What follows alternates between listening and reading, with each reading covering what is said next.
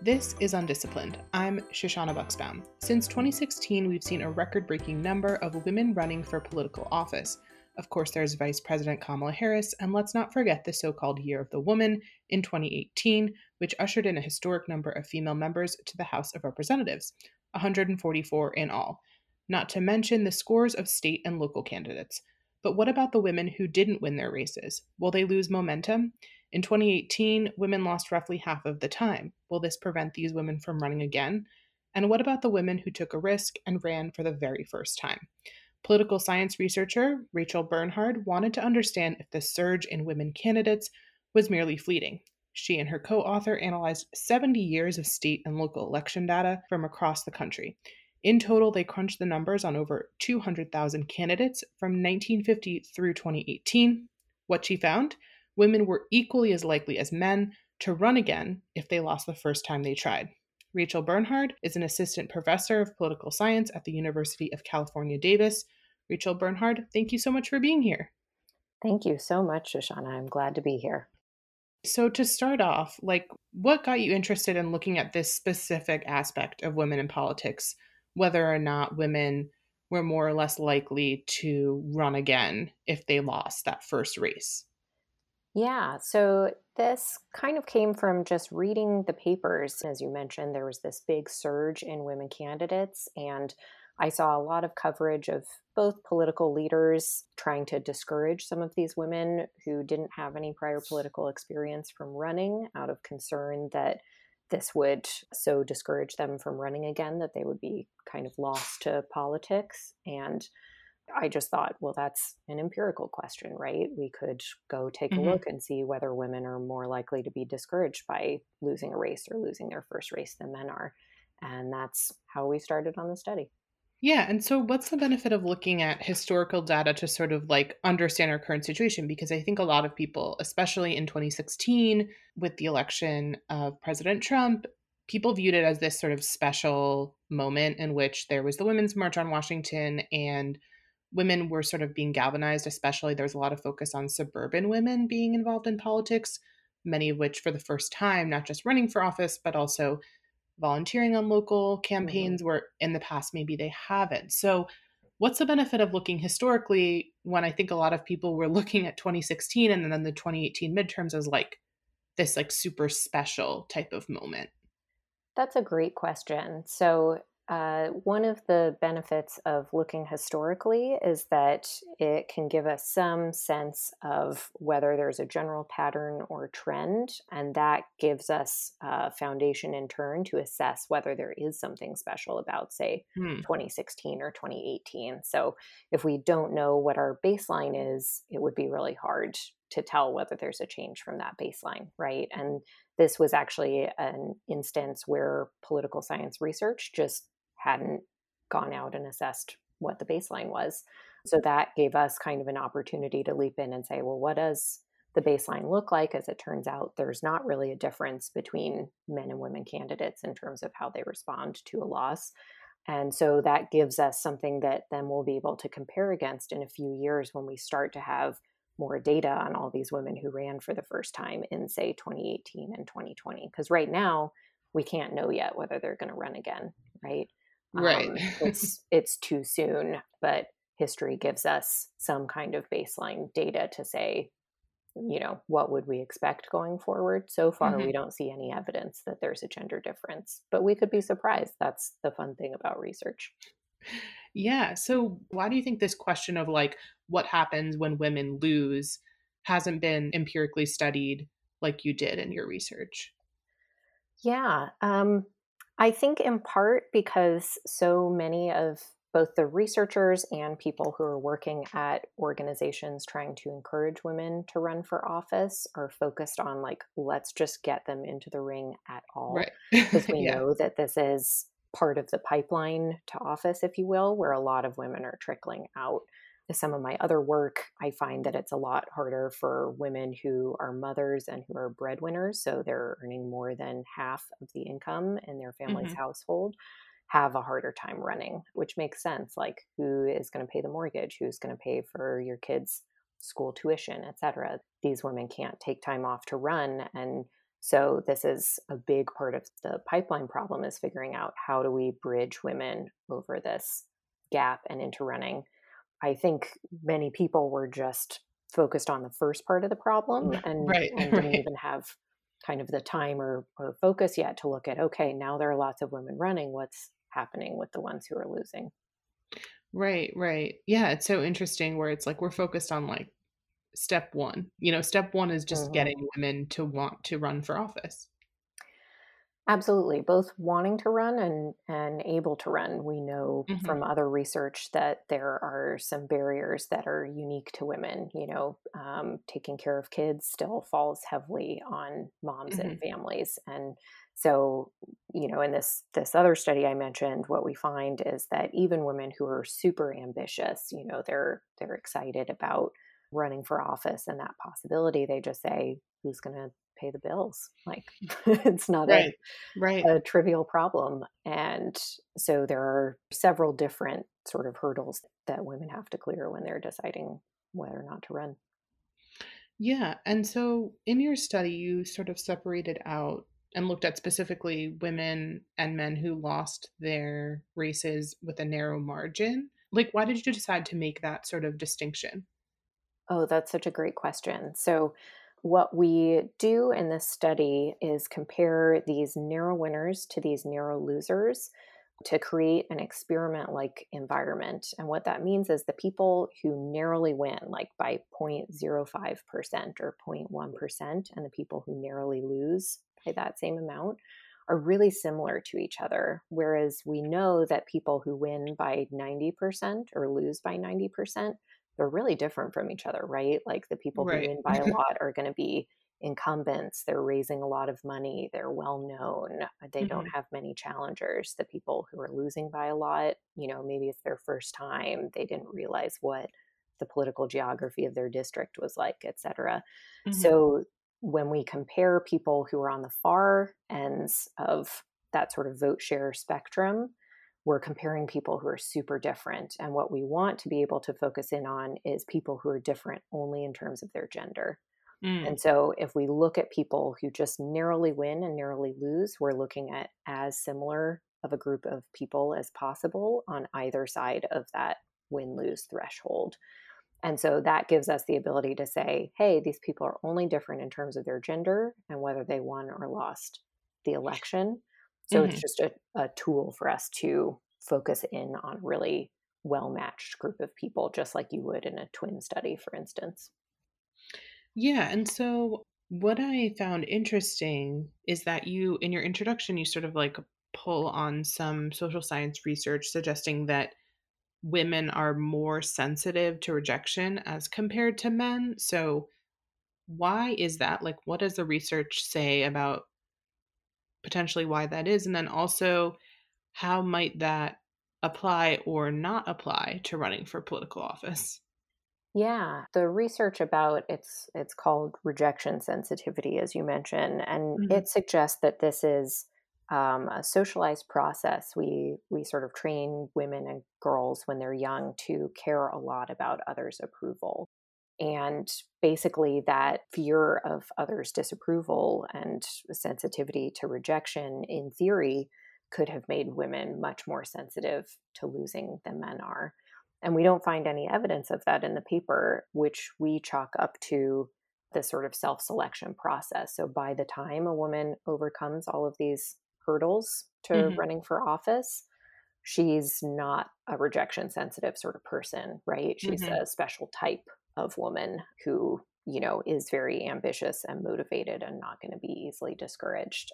So that's for us kind of like a nerdy, cool part of the Mhm. paper, too, that what happens in the general population isn't always reflected in a sort of special self selected population. So it doesn't prove that theory wrong, but rather just says it's not really operating in this context. Yeah, and also that like that idea of women self-selecting for these really competitive careers that they could face rejection, it's not just politics. I mean, that applies to other like Exactly. upper level things too, right? Exactly. Yeah, so there's some research that we cite in the paper that shows similar things for women investment bankers and finance ministers and things like that. The sort of woman who, is really gung ho about investment banking is just going to be kind of different than the average woman in the population. And that's neither good or bad. It just means we're looking at very different groups and types of people. Yeah, yeah. So tell me about why it was important to look at statewide races versus sort of like congressional races or more national positions. Absolutely. So part of it is that both my co-author, Justin De Benedictis Kestner, and I work a lot on local and state politics. So this is an area we're just interested in. And for this particular project, thinking about women who are running for office for the first time, that's where most of these candidates start, right? Especially for women. They're going to run for school board or city council. They don't start by running for Congress.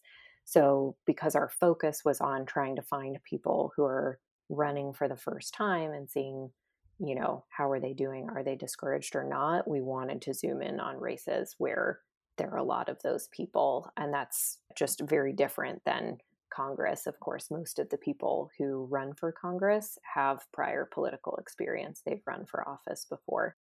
Right. Yeah. So it's not just, the statewide races, it's at every sort of like level. Absolutely. So we look at like tiny races, like aldermen or Mhm.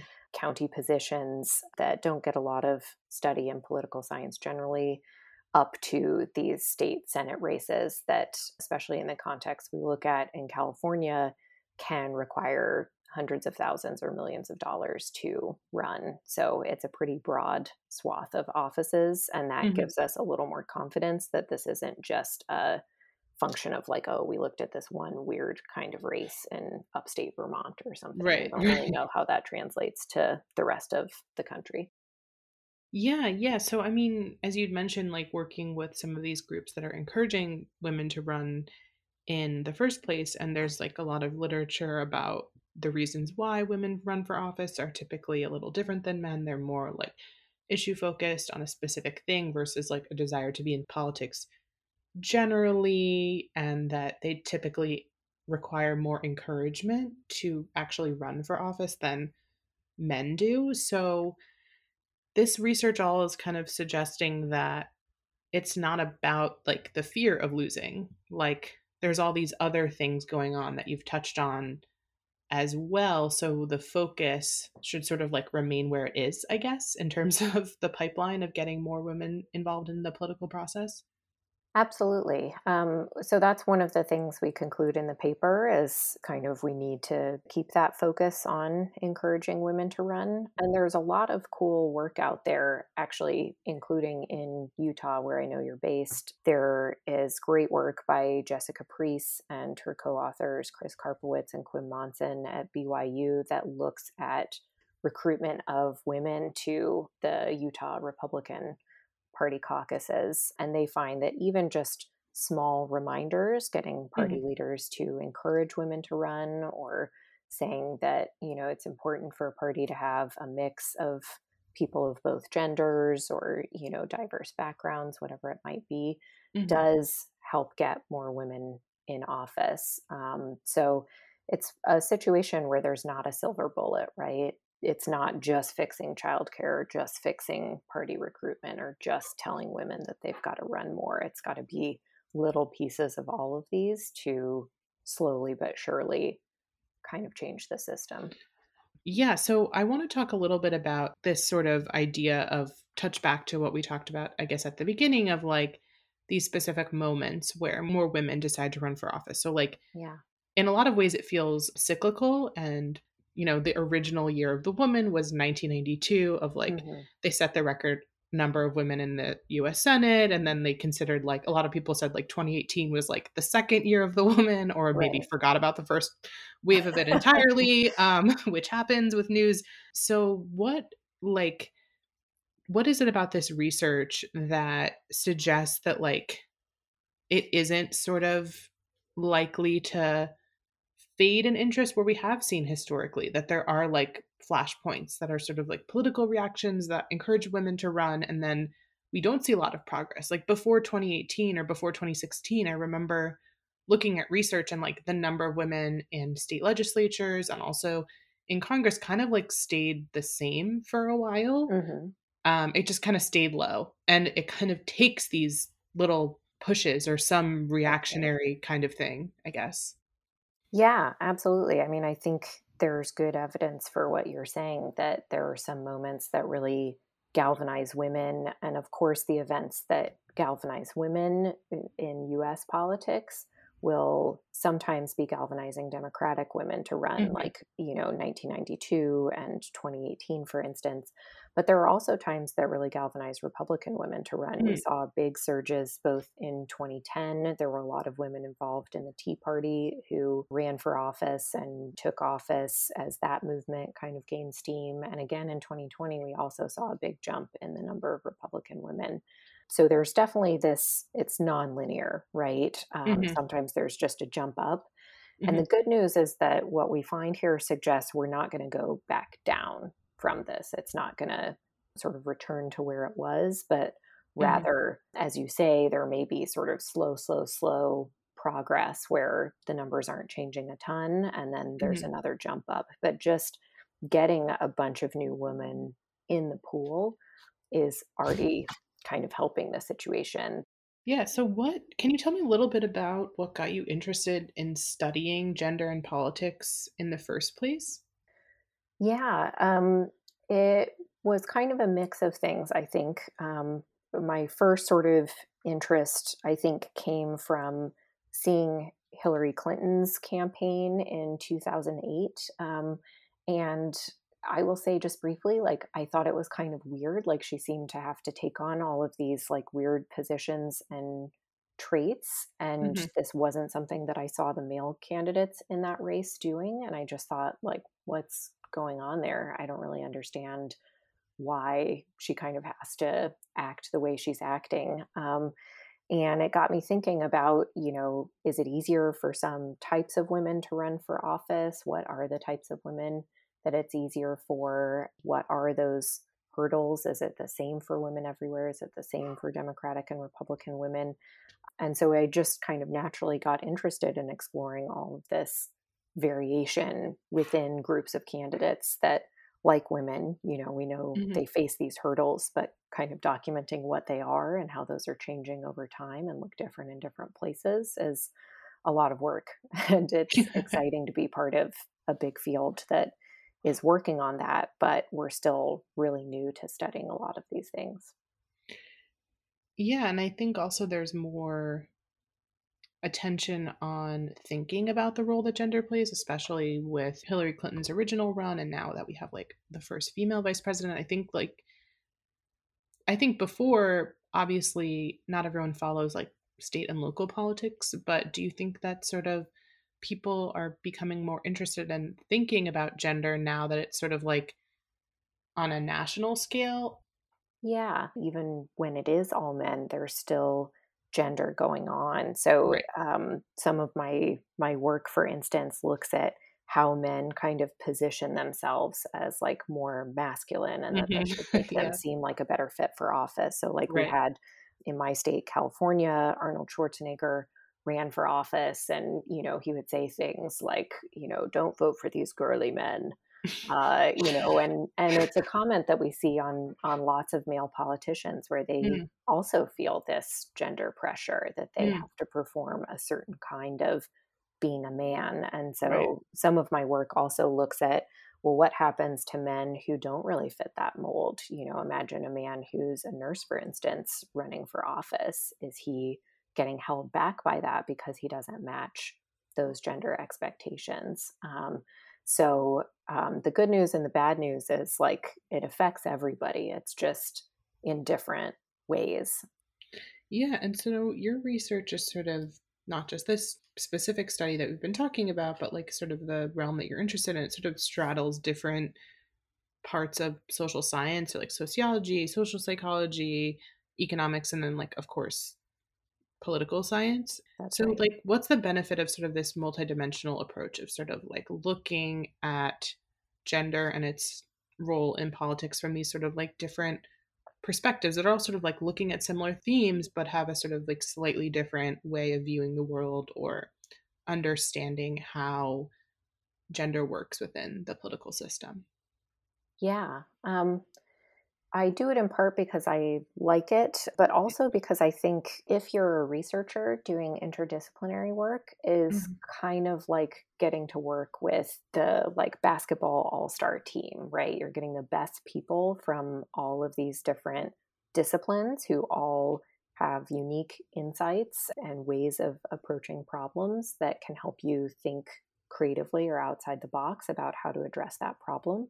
Mhm. So, like, getting to be on a team that is like the Michael Jordan of psychology and the Steph Curry of economics and so on, and bringing all of those insights together into one place and saying, how can we use that to understand the world around us is, I think, just a really exciting way of doing research.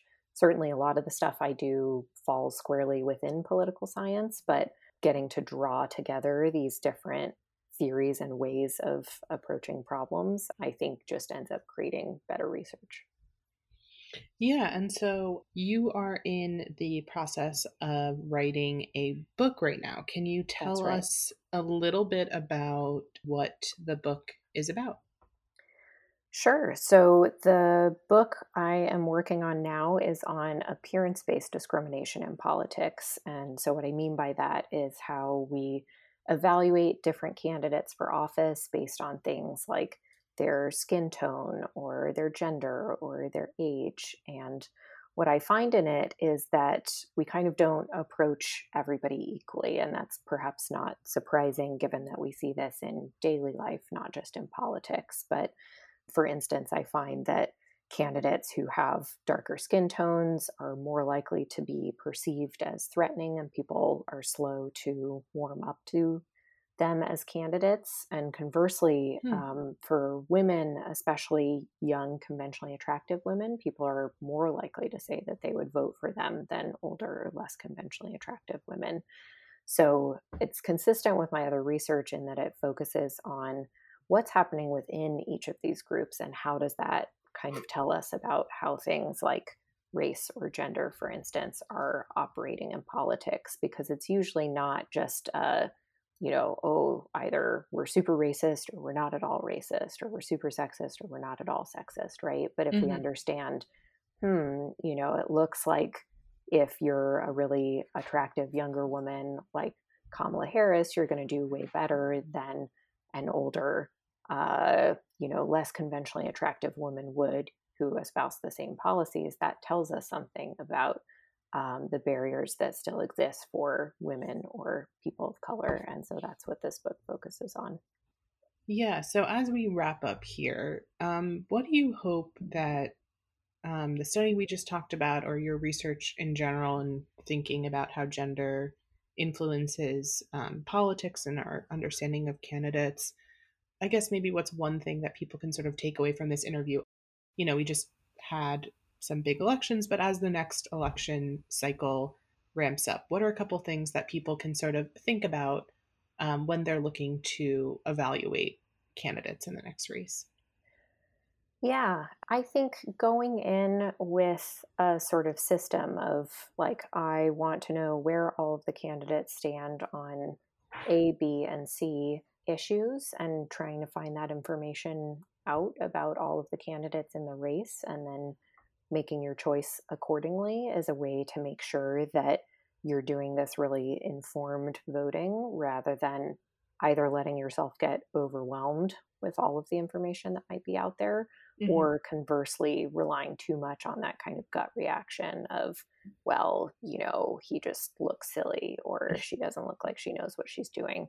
Because when we do those gut reactions, that's when those biases can creep in. And there are all sorts of them, right? I mean, we focused here on gender today, but we know that there are tons of things that people evaluate others on, their clothing, their accent, where they're from, all these sorts of things. And if you don't want that to be kind of secretly putting a hand on the steering wheel, then the thing you really want to do is go in with a list of sort of priorities for yourself and go off of that. You can't cover all the issues, just pick the things that are important to you, make those your priorities, and find that information out on those folks.